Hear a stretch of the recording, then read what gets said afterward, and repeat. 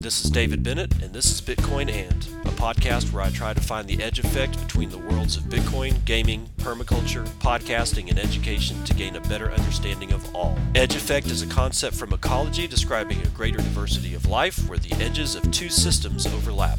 While species from either system can be found at the edge, it is important to note there are species in the overlap that exist in neither system, and that is what I seek to uncover. So join me in discovering the variety of things being created as Bitcoin rubs up against other systems.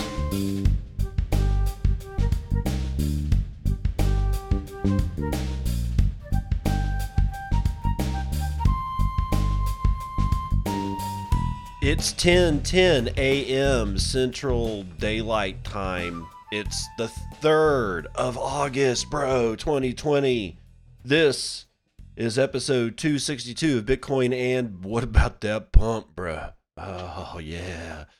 Okay. And then the pump, of course, clearly it was going to dump. I mean, if you've been in the space for any length of time whatsoever, that should have been expected. And I bought that dip.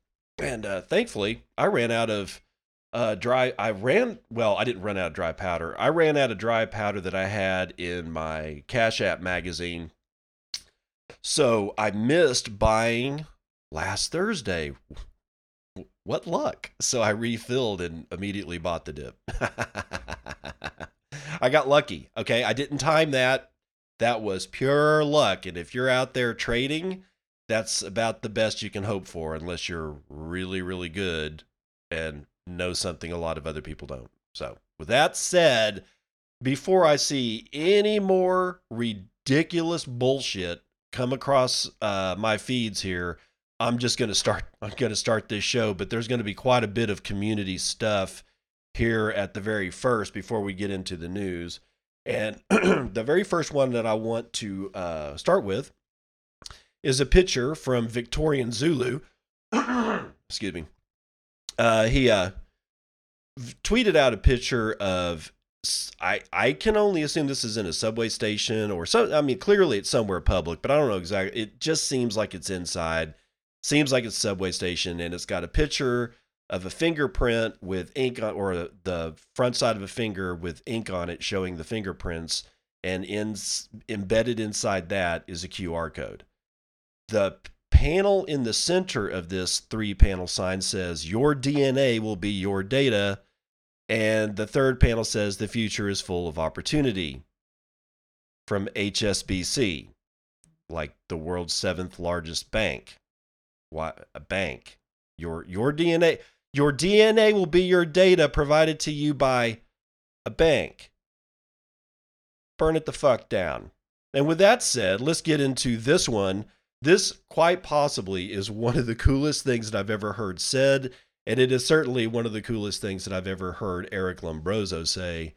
He tweeted out, and let's see, when was this? Oh, it was like the 31st of July. He says, "In the end, you are your own final boss. Any fight that doesn't get you closer to fighting the final boss is either a distraction or a trap." And thinking of yourself as your own final boss, just kind of, I read that and reread it and reread it and reread it and reread it. And this is true.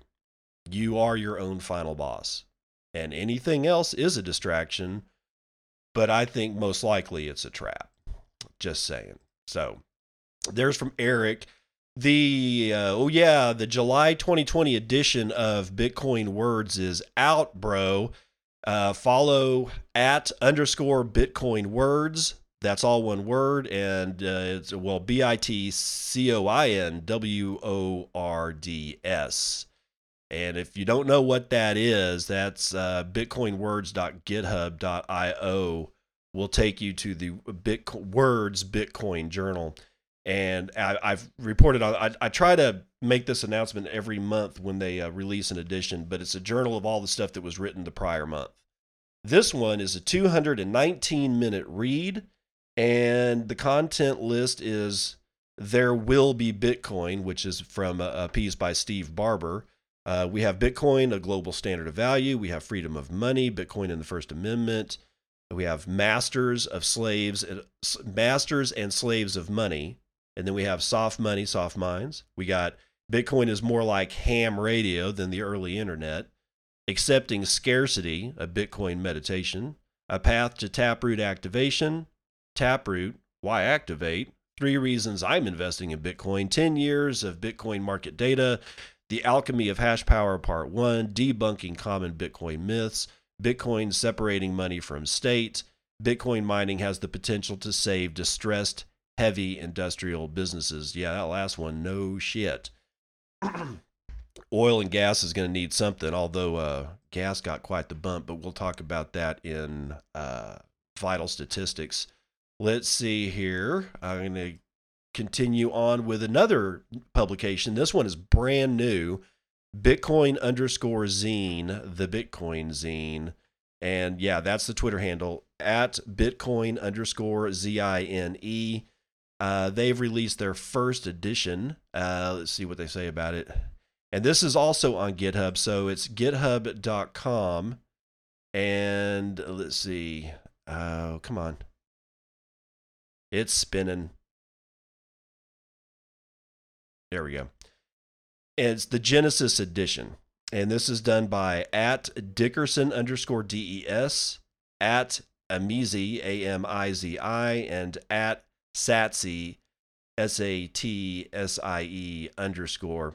And it says, welcome to the Genesis. And I'll just read the first couple of paragraphs on the introductory letter here. We are pleased to present the Genesis edition of the Bitcoin Zine, a lighthearted and playful publication on the spirit of Bitcoin. Over the last few months, we have been busy creating and thinking about the kind of Bitcoin content we would want to read. Earlier this year, Amity started publishing educational Bitcoin materials specifically for highly technical topics. Her work is both visually appealing and easy to digest. Around the same time, Stacy began to experiment with letting some of her favorite quotes and creating art that had long been in her head but never executed on. Desiree, having recently contributed a brilliant, see that the font that they're choosing, it kind of makes it look like it's handwritten. A brilliant Beavis and Butthead drawing to a local zine, saw the potential for something unique and proposed the idea of coming together to start a Bitcoin zine. So there should be some new content coming out from the girls over here at the Bitcoin zine. And just scrolling through it, I see quite a bit of art. I don't see actually any articles yet, but there's a really nice sort of like an infographic about transaction download on Bitcoin's P2P network, and it sort of kind of goes through how nodes chat with each other. So give those guys a shot out.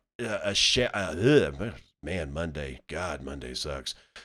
Give them a try over there at the Bitcoin Zine. And again, that's github.com/the Bitcoin Zine. What else do we have? Oh, yeah. Here's a thread that I want to read from, who is this guy? Brandon Arvanagi. I think that's how you pronounce it, Brandon. If I butchered it, my apologies. He's over at Layer 1 Official. So he starts out by saying, we at Layer 1 Official are building a virtual power plant. The technology making this possible, Bitcoin is a battery. Oh, come on. Hey, guys, anybody who just cringed to death, hold on. Just hold on. I don't like the whole Bitcoin is battery thing either, but let's move on. Okay, just drop the cringe. Here's how our Bitcoin batteries work and how they help stabilize electrical grids. Renewable energy sources account for a growing percentage of electricity production each year, but renewables vary in output. Wind and solar don't generate predictably. Relying on renewables means an unpredictable electrical supply. This is a problem. An electrical grid must balance the electricity supply with demand or risk catastrophic failure. When supply is less than demand, 2 options exist to get back to equilibrium: adding to supply or curtailing demand. Well, actually, I guess it could be and or both. On the supply side, an obvious way to add to supply is with a traditional electrochemical battery. These batteries charge at periods of grid oversupply and sell the energy back in periods of undersupply. The trillion-dollar question, are these batteries viable? Generally, no. Selling electricity back to the grid when it's needed is a form of energy arbitrage. Traditional electrochemical batteries cost hundreds of thousands of dollars per every megawatt hour they store. Energy arbitrage is insufficient to recoup the initial investment in a timely manner. On the supply side, another supply side option is to burn fossil fuels to generate the difference when renewable output is low. This means the more we adopt renewables, the more we rely on fossil fuels to keep the grid balanced. This defeats the purpose of using renewables. Instead of focusing on supply, there is a demand response during electricity shortages. Power companies can pay customers that elect to power down. This, again, is energy arbitrage. By powering down, consumers are selling electricity back to the grid. Energy arbitrage alone is not profitable enough to justify creating a demand response business. A viable demand response candidate thus is, or rather has, 1, a default business model, 2, draws meaningful power, megawatts per hour, for that default business model, and 3, can power down at a moment's notice. Finding a business fitting all 3 criteria is rare. AWS, for example, draws meaningful power but could never power down. He's talking about Amazon Cloud Services. Retail options like smart fridges and dishwasher would require hundreds of thousands of homes to match the power draw of even one industrial consumer. So enter Bitcoin. Bitcoin mining has no clients and no requirement for uptime. Bitcoin mining's operational expenses come entirely from electricity. The subsidy has a ripple effect on profitability, creating perfect incentive to enroll as a demand response provider. Bitcoin mining provides granularity in demand response that alternatives cannot. Miners can be shut down in batches, providing the precise wattage the grid needs. A miner's incentive is to always increase power consumption. The more power drawn, the more hashes computed. Oh, my scroll is messing up here. Mining Bitcoin requires zero additional infrastructure. Its most profitable use case is doing nothing once created. If Bitcoin is money, miners can provide demand response, yielding subsidized power prices. We add miners, draw more power, and the cycle continues. This loop, predicated on Bitcoin being money, is how we can build a virtual power plant. Our Bitcoin mining containers, batteries, can sell electricity back to the grid, enough to power cities instantly and without burning a single non-renewable. In effect, at Layer 1 Official builds batteries that are viable as a standalone business. Our Bitcoin batteries consume megawatts of electricity ready to be released to the grid at a moment's notice. It's not electricity storage in its traditional sense, but in practice it is. And then he gives a hat tip to Alexander Legal, Liegl, and I know I butchered that one. Bitcoin battery, the virtual power plant. Okay, so it's still not a battery. I totally get that. I think the use of the term battery is kind of bad here, but it doesn't really matter because it's what the man is saying that's important. Being able to use Bitcoin miners to load balance grids. We've been talking about this for a while now, but it's becoming really evident that this is going to happen. Okay, it's not just a pipe dream. And considering that it is decentralized, then you can balance power like he said, in a very granular way. You set these miners out to where they can suck up power all across the northern continent of, North America. Damn, because Canada and and United States have some overlap on grid. Then we have Texas, which is basically completely independent from everything else. And then I think there's something, the California or the Western United States grid.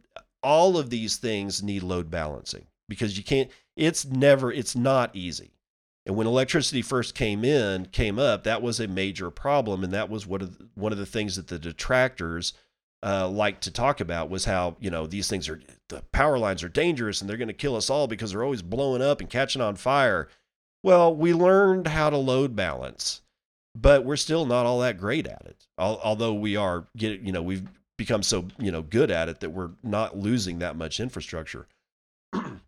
But I think this kind of thing you're going to see a lot more of, and companies like Great American Mining and Steve Barber and a couple of other people. The energy sector is just ripe with opportunities for the application of Bitcoin in so many different ways. It's in my opinion, it's very, very exciting. Jack Mallers making it twice in today's community news. He says, I've been watching Kaiser Report since I was a teenager. Always humbling and fun to be on the show and hang out with Max Kaiser and Stacy Herbert. We talk about LN Strike, our Visa partnership, Bitcoin derivatives, and more. What I'm saying here is that Jack Mallers was interviewed by Max Kaiser. So if you haven't seen that one, just Google Jack Mallers on Max Kaiser. Look for the most recent one. This one, Jack released, he tweeted this, this would have been on July the 30th. So yeah, you know what to do with Google. If you don't know how to use Google, learn. All right, now we got this one from Strike, or from LN Strike itself. That's why Jack Mallers is in here twice. He says, or not he, Strike says on July the 31st, 2020, we are currently experiencing a significant amount of volume on the app and are doing our best to open channels as fast as we can. We apologize for any inconvenience you may be experiencing. As always, if you have comments, questions, or concerns, just email support@strike.me. That's support@strike.me. So if you are having a problem, that's what was going on. I don't know if it's been alleviated yet or not, but one of the things that I'd like to see here is, one of the things that I want to say about this is in the responses, there's a lot of people offering to open up channels with LN Strike. So the community itself is coming together to load balance, to steal from what we were just talking about, the other side of the equation for LN Strike, and seeing that many people offering to do that many different things is, comforting. Kind of gives you the whole warm and fuzzy. And I like with this one what the random 118 said. He responded with kind of like Coinbase. Well, except you are public beta and less than 1 month old, and Coinbase is over 8 years old. Actually, not like Coinbase at all. Yeah, delete Coinbase. Those guys haven't been able to get their shit together in forever. And here we got a kid who's probably smarter than the entire bag of executive shit that's at the top of Coinbase. I'm going with Jack Mallers. Oh, Andreas Antonopoulos has been having a little bit of an issue. He tweeted out this: I'm being asked to make a paid announcement in favor of something called Index Chain, or IDX. I announced that they are the kind to try to buy paid announcement. That announcement was free of charge. And then he goes on to say, in a response to his own tweet, he says, now I'm being threatened by @index_chain in my DMs. They're threatening to hack my email and send spoofs as me, also threatening to campaign against my books and products. So, going up against shitcoiners it can be dangerous. It's not something that you take on lightly, because some of these people they're just real scammers. They don't give a shit about you. They will never give a shit about you. This is why I Bitcoin, and I don't ever set myself up, except possibly in the case of Doge, to really talk about any other coin. I just like Doge because, dude, Doge is cute. Now, getting into the Novak stuff, and this is not as long as I thought, but he's got there's an issue. Okay, so be aware if you're going to buy a cold card. All right. He says, one, and this was on July the 30th, I really regret choosing GPL v3 for cold card. Now we've got a clone if it ships with zero contributions in code or financially. Clone is what you call it when someone takes the hard stuff and just changes the UI. Our fault for choosing GPL. We will be changing a lot of that in future updates. We always encourage people to fork, alter, have fun with the device, and use the libraries for their projects, etc. We ourselves use external libraries as also, but the bulk of the hard stuff is made by us. On top of the moral issues I have by cloning, there is a massive security problem. Cloners clone because they don't know how to do the hard stuff. The hard stuff is the security.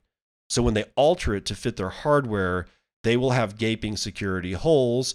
There's a monumental amount of security research we do that is not on the public repo. Imagine not being part of that and still building stuff and thinking it is secure. Is it naive or reckless? Saying your security model is just like Cold Card doesn't make it so. Every bit of hardware wallet could be attacked, including just the UI changes. See what happened with KeepKey? They cloned and had way more security holes than Trezor. So what he's saying here is that somebody's got a clone of the Cold Card. And I don't know if they're selling it under the brand name Cold Card or if they're just calling it something else. But if you are interested in getting a hold of a hardware wallet from Rodolfo Novak, or otherwise known as @NVK on Twitter, from CoinKite, his company, then make sure that you're getting it from CoinKite. All right. And go do the hard stuff to make sure that, it's going to be secure. You're not using your home address. Rodolfo has gone out of his way to make ordering and physical delivery of this unit. It's not seamless. I mean, it's not that it's not without its perils. It's not without its hard work, but it's going to be worth it in the end. Okay. So, just be aware that there's a knockoff Cold Card that's being circulated. Don't be fooled. Make sure that you buy it through CoinKite.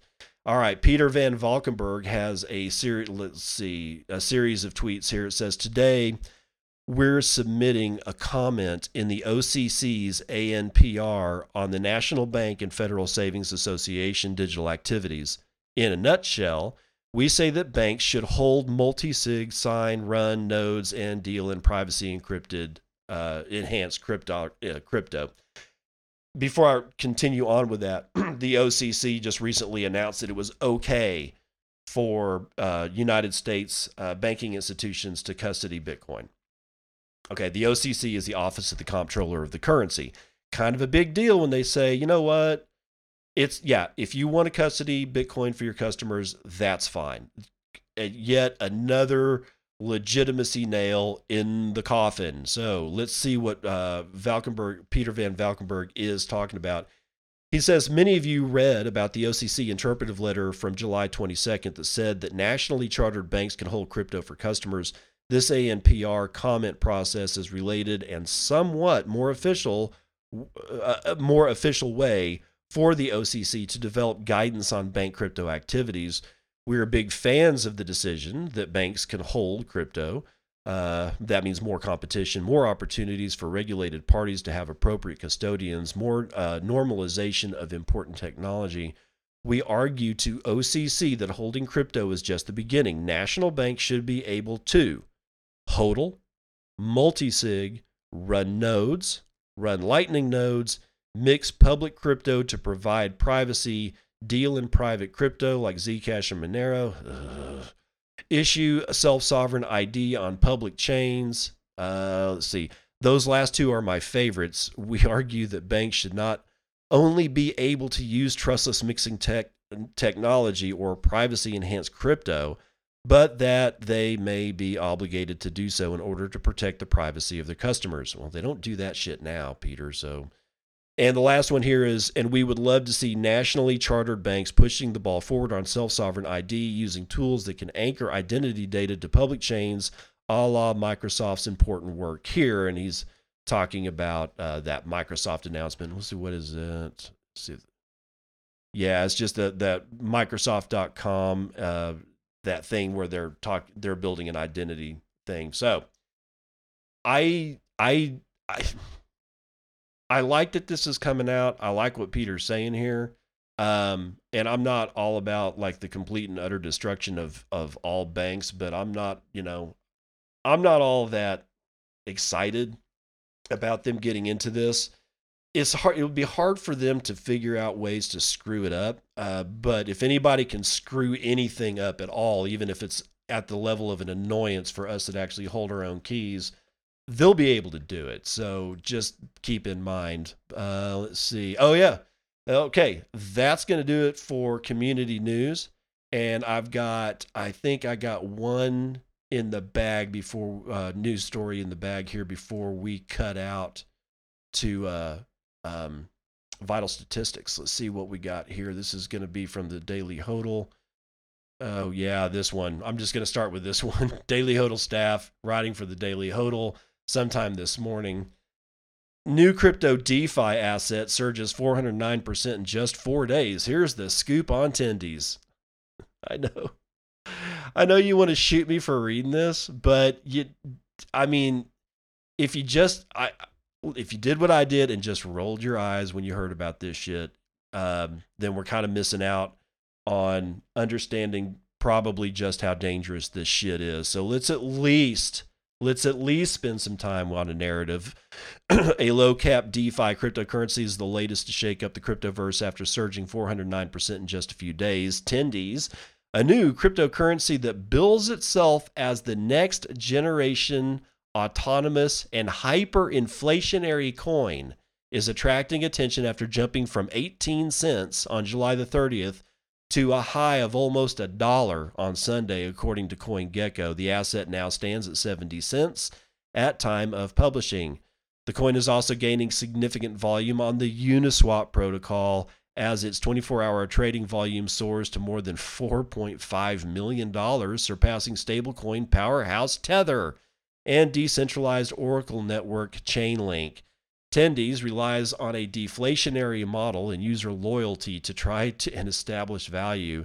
Its tongue-in-cheek name is a reference to a meme about chicken tenders that began on 4chan back in 2014. Meet the new Doge, apparently.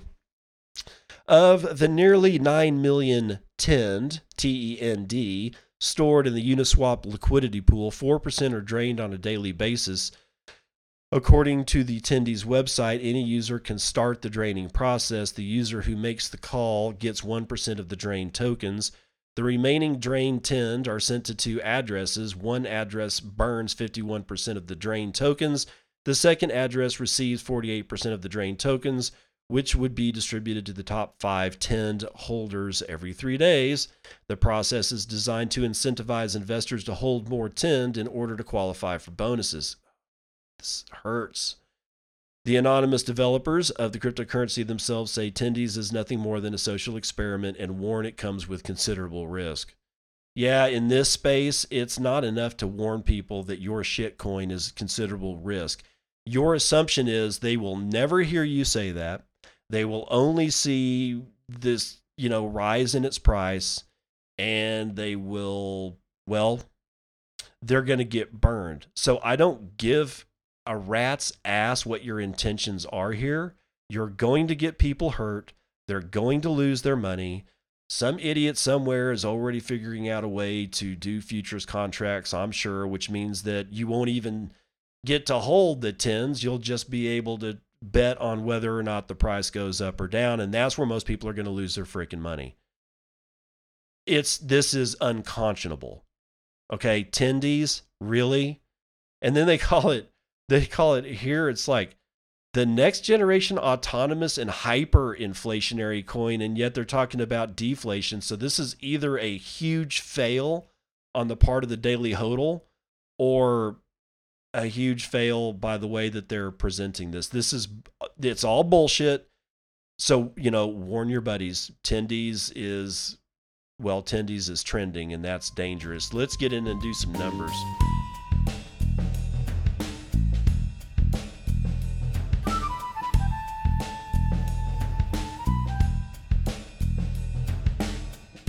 CNBC.com/markets.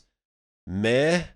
Not as meh as last week, but still, everybody's waiting on something, I guess. S&P 500 is up almost a point. NASDAQ is up 1.25 points. Dow Jones is up a point. FTSE's up 2.25 points, as is the Nikkei. Hang Seng's down a half. Shanghai is up 1.75. VIX is up a bit. And that was it. Let's see what bonds are doing. There's some significant bond yield changes. The U.S. 10-year is up 0.023%. The 30-year is up 0.04, and then everything else is definitely meh. Bund, it still is going to cost you 0.5% to own that steaming pile. Oil's having a run, $41.16 for a barrel of West Texas Intermediate. That is a 2.25% change to the upside. Now, natural gas is the story. I don't know what the hell happened here, but natural gas is selling for $2.09 per MCF, and that is a 16.2% change to the upside.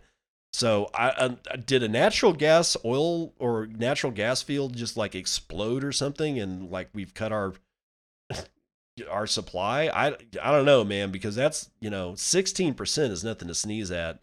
But again, it's up at $2 per MCF. Gold touching 20 or 2,000 last night. Apparently, it is currently at 1,988. That is a 0.14% change to the upside. And yeah, that's going to do it. So let's talk about real money. Bitcoin at 11,376, and this is, yes, post pump and then dump number. Again, that number 11,376. I have a high over at Bit Asset, $11,381. My low is going to be over at Hit BTC at 11,354. Only 290,000 transactions were performed over the last 24 hours. That's about 12,000 transactions per hour, and sub 1 million BTC were sent in that period. That gives us an average of BTC sent per hour of 40,000 with an average transaction value of 3.3 and a median transaction value of 0.04, which is about $450. Block times low, 9 minutes, 32 seconds. We have 0.73 BTC being taken in fees on a per block basis and 108 BTC being taken in fees overall in the last 24 hours. A 3.5% bump to the upside on hash rate brings us to just under 120 exahashes per second, which is still pretty huge. And the last time anybody did anything for the Bitcoin code or anything else for that matter for the GitHub core repository was sometime yesterday. Ethereum, almost 400, $396.36. Bcash, $294. BSV at $224, Litecoin at $59, Ethereum Classic at $7.31. We'll hear more about Ethereum Classic later. Dogecoin got a bump, 0.0034, and at 47, almost 50,000 transactions in the last 24 hours. It's knocking the snot out of Ethereum Classic, Litecoin, and of course Bcash, who only has 17,000 transactions in the last 24 hours, and that's because nobody uses it. Clark Moody, that's bitcoin.clarkmoody.com/Bitcoin. Let's talk about what he sees in the mempool he's looking at. 25,000 transactions are waiting to clear, and that will take roughly 47 blocks. Lightning capacity is 971.6 BTC. That's $11 million in liquidity spread across 7,341 nodes, representing 36,499 channels. Tor capacity is up a bit, 435.6 BTC, and that puts the percentage of the Tor capacity of Lightning Network at 44.8. If I remember correctly, it was 44.7 on Friday. There are 2,144 nodes on the Tor network for Lightning, and that's going to do it for Vitals.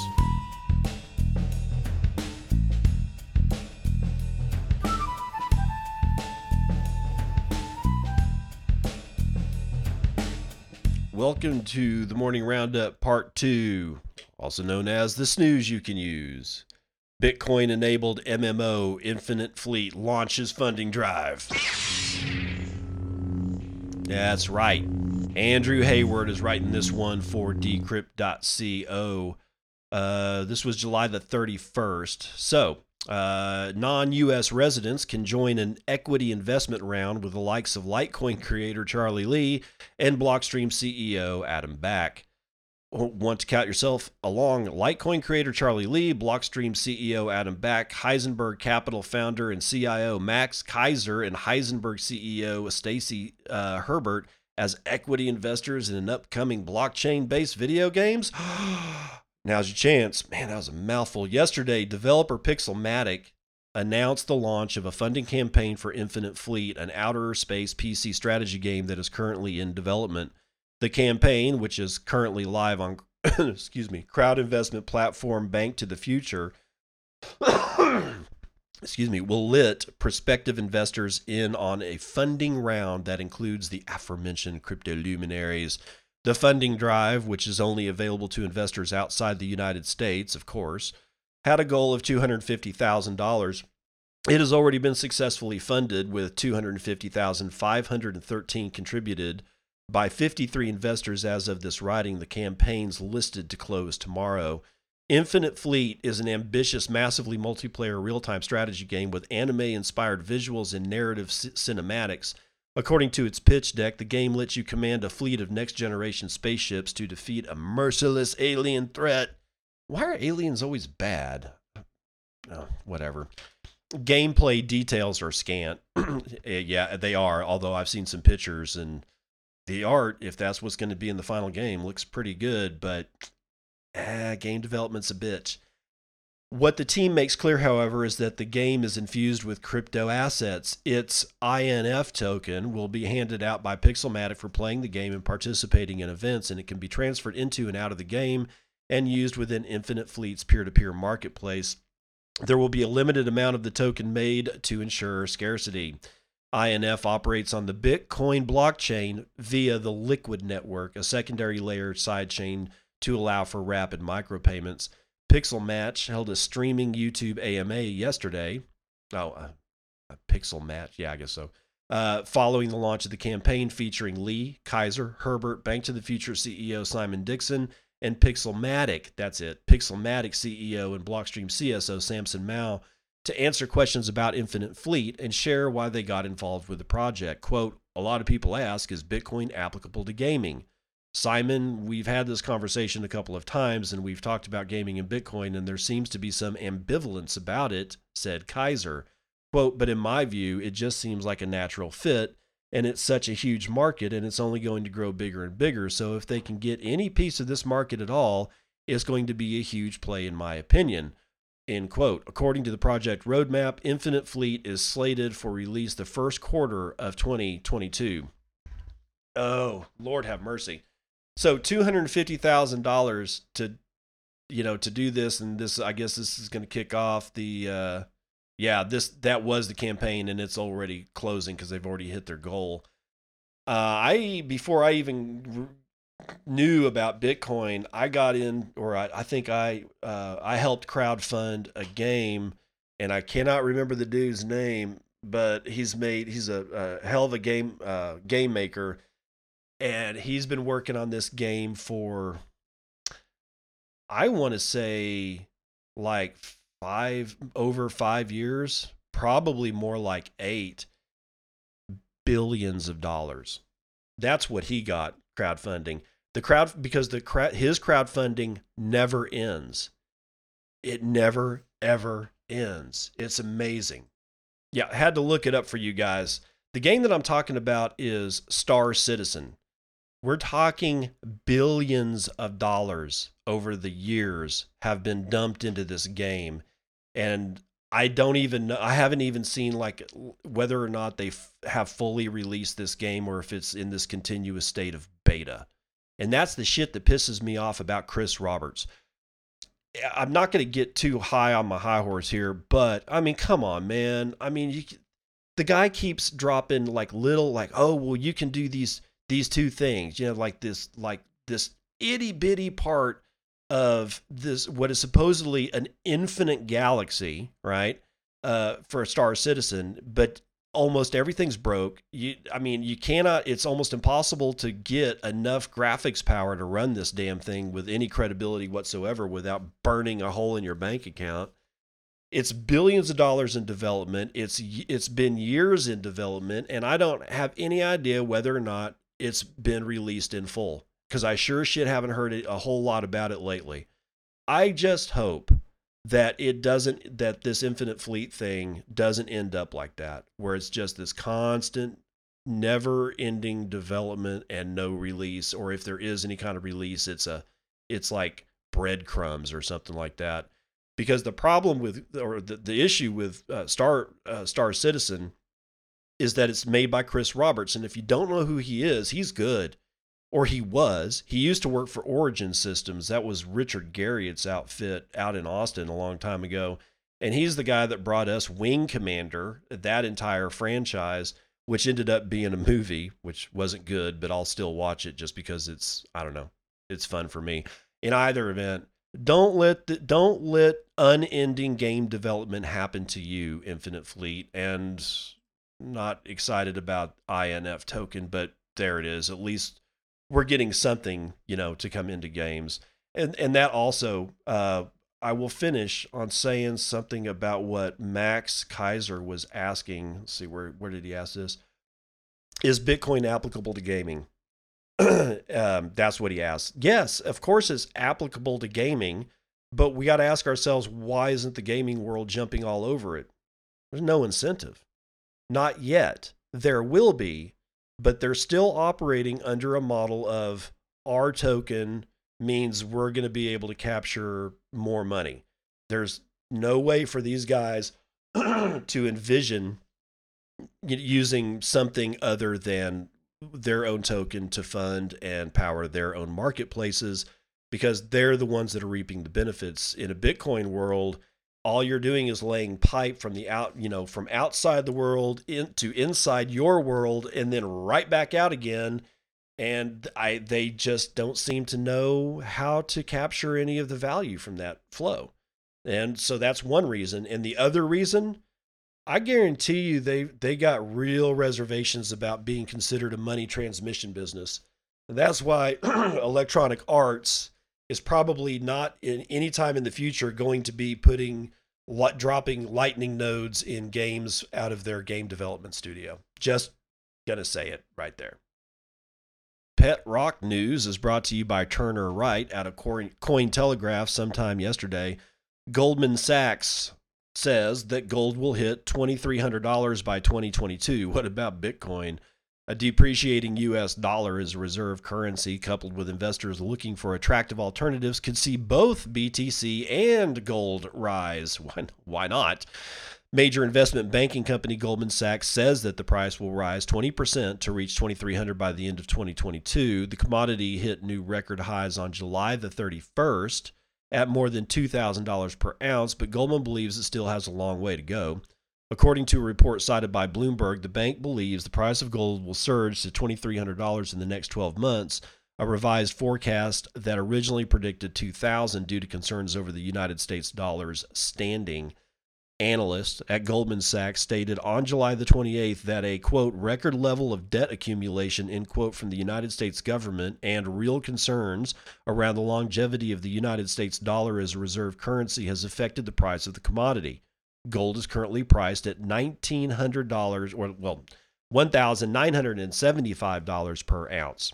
Goldman said the measures taken by the United States government to lessen the economic impact caused by the pandemic, for example, stimulus payments, could easily lead to a rise in debt through currency debasement. The bank stated that such conditions would boost prices in gold and silver. However, many other alternatives to fiat currency would look more attractive to investors in the United States as the U.S. dollar slowly loses its value as a reserve currency.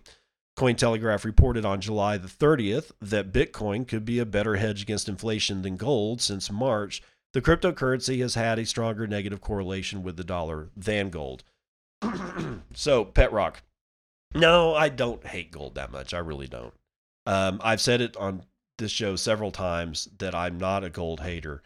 I just don't understand Peter Schiff and his constant lambasting of Bitcoin. There's a lot of stuff that I don't like, and I don't talk about it because I don't like it so much that I don't want to talk about it. It makes me wonder about Peter Schiff.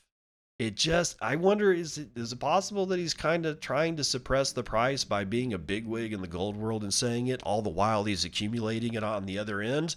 Well, only time will tell about that one. But dude, yeah.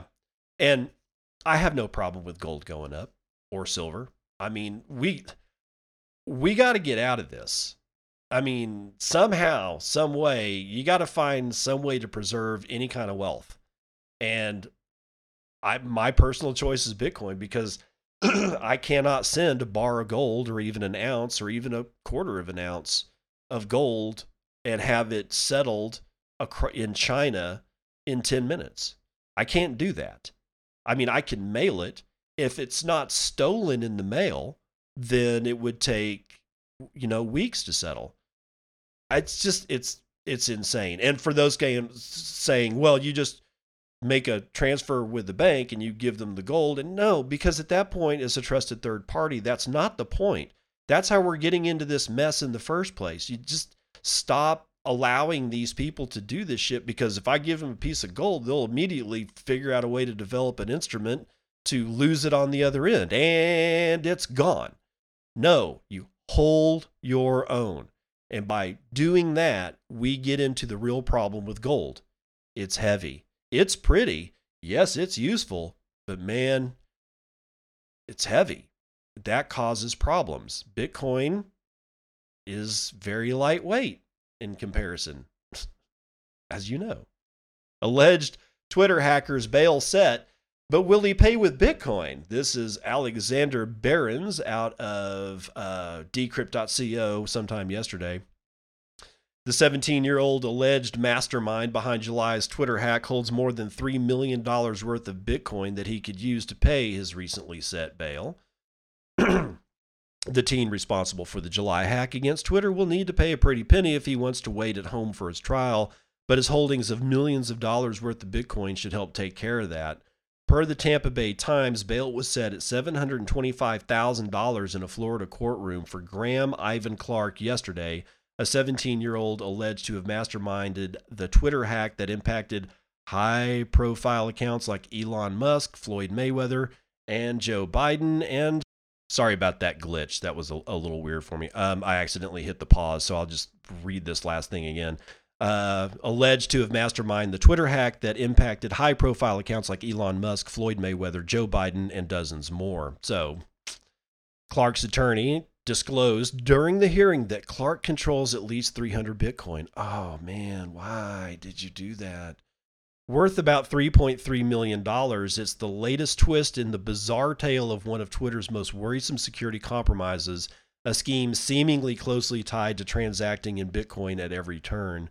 While the investigation is ongoing, it's now known that Clark gained access to Twitter's God Mode back-end interface by manipulating employees of the social media company, gaining unauthorized access to the company's Slack messaging system, and defeating at least one two-factor authentication barrier.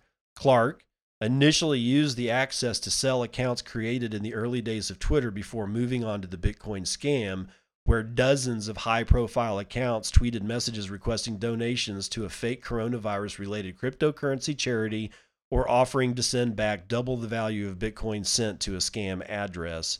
During the bail hearing, prosecutors argued that at least 300 Bitcoin held by Clark should not be eligible for use in making bail payments, stipulating that every penny that this defendant has access to is by ill-gotten gains. I wonder if they can prove that.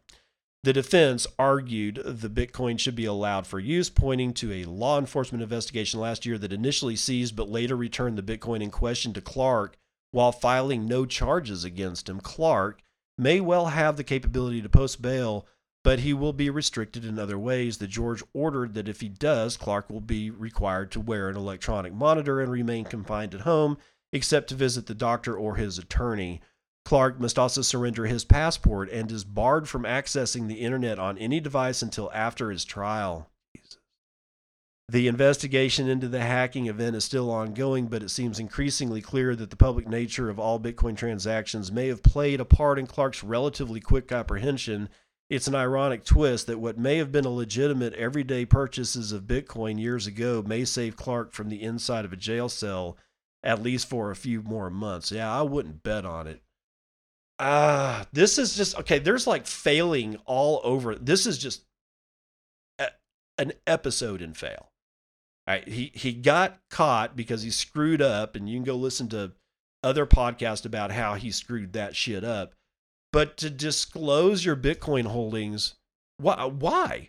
That's what I don't understand. It was that Clark's attorney told the court that he controls at least 300 Bitcoin. Why didn't Clark tell his attorney to STFU about the Bitcoin? They didn't need to know that, but now they know that. Now he doesn't have his passport and he's on an ankle monitor. That's if he gets out, if he can make bail. So the whole notion of being able to memorize a seed phrase in your head and walk across a border is predicated upon being able to make that walk. Okay? We can say that all day long about Bitcoin. We can. It's like you can just take your wealth and walk across a border, and this is true if you can walk across that border. And this kid screwed himself up because now he can't make that walk. He's going to be confined to his house, and even if he was able to, I mean, he is in Florida, so it's not hard for him to get a hold of a very fast boat. Coast Guard's just going to run his ass down before he can get to Central American or any of the islands, Central American country or any of the islands or whatever. The Coast Guard's going to be able to track him. I almost guarantee you that those ankle bracelets are trackable by satellite. I'm just saying, stop. I mean, if you had 300 Bitcoin, why try to hack Twitter and play with your future like this? I don't understand that. Sit on your ass, go get a job, or I don't know. I'm having real difficulty with a 17-year-old taking his entire life that would have been awesome if he had just been patient and flushing it completely down the toilet. I don't get it. And I also don't get Coinbase continuously opening their yap when they should really shut up. Decrypt staff is writing this one for decrypt.co sometime yesterday. Coinbase struggles to keep up with Ethereum flash crash. Ethereum Classic, and several ERC20 tokens now suffer from degraded performance. Who would have guessed? Crypto exchange Coinbase has struggled to keep up with Ethereum's flash crash as Ethereum's price briefly hit levels unseen since August 2018 and associated ERC20 tokens spiked in price. Coinbase's servers hit some snags, as they always do.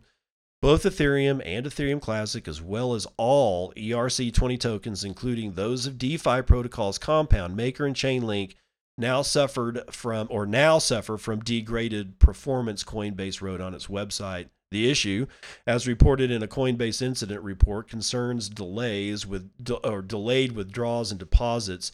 The problems hit ETH and ERC20 tokens first at 5:52 a.m. UTC on Sunday, just after the flash crash, during which the price of ETH fell from its peak of $411 to $370 within 5 minutes. Then, at 10:50 a.m., Coinbase recognized an issue with delayed Ethereum Classic deposits. For whatever reason, Coinbase's servers couldn't handle it. It could be the case that lots of people tried to sell off their ETH to prevent further loss. At the time of the crash, daily trading volume on Coinbase rose from $822 million to $1.1 billion within half an hour, according to metric site CoinGecko. Another reason could be that traders were busy converting their money into other, more stable currencies.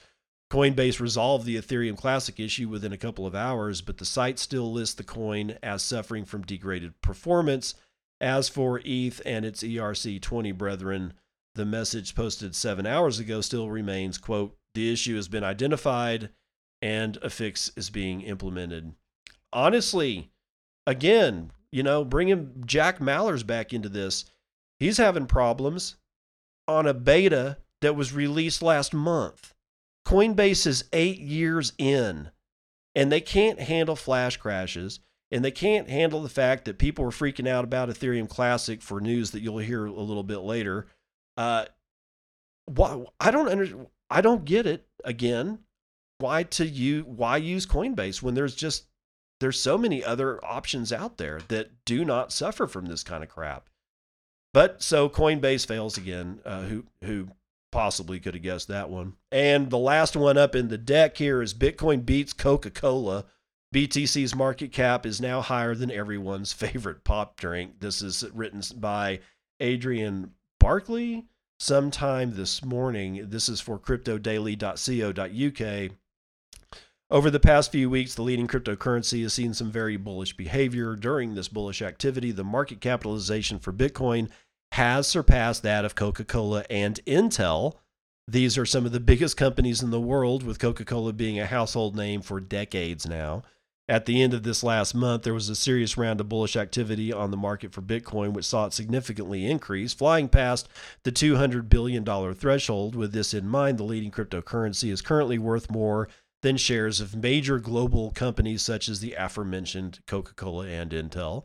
Ever since March, the markets for Coca-Cola have been trailing below $200 billion. This is mainly due to the coronavirus and the uncertainty brought about from it. For Intel, one of the biggest global tech companies in the world, saw a noticeable decline over the last week as they posted a disappointing third quarter earnings guidance on the 22nd of July.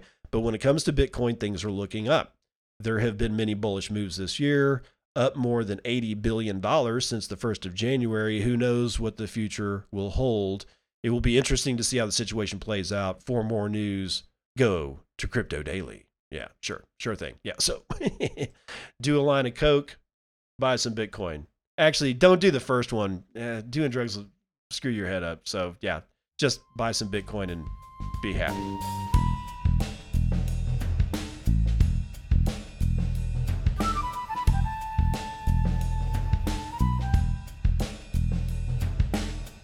Daily Train Wrecked is brought to you by Bitfly, also known as at etherchain_org, who says, and this was August the 1st at 4:15 a.m., today, the ETC chain experienced a chain reorganization of 3,693 blocks at block 10904.146.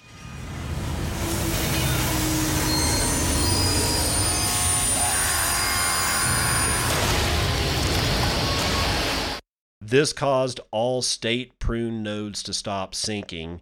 It is likely caused by a 51% attack, and all exchanges are advised to halt deposits and withdrawals of media and investigate all recent transactions. Yeah. Yeah, this is Ether Classic. It's not Ethereum proper, if that's actually something. But yeah, somebody mounted a 51% attack, it seems. We'll probably learn more about exactly what happened as they unfold this. But this may have had something to do with what was going on with Coinbase and people freaking out and didn't, maybe they thought everything from Ethereum was just going down. And so, yeah, Coinbase they just jammed up, which sucks.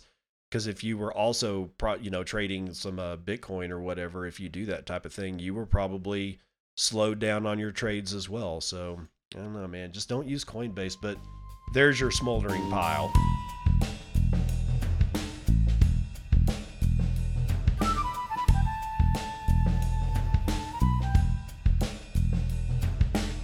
We have a change in the lineup of Terrible Joke Corner. This one's actually brought to you by American Hodl, at Hodl_American. And he says, the greatest compliment I ever got was when my grandfather told me I would have been an ace World War II pilot back when it was all guts and glory.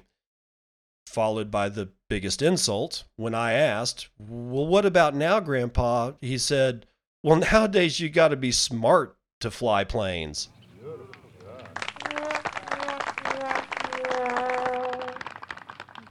And the funniest part about this, according to American Hodl, is that this is a true story. This was the actual exchange between him and his grandpa.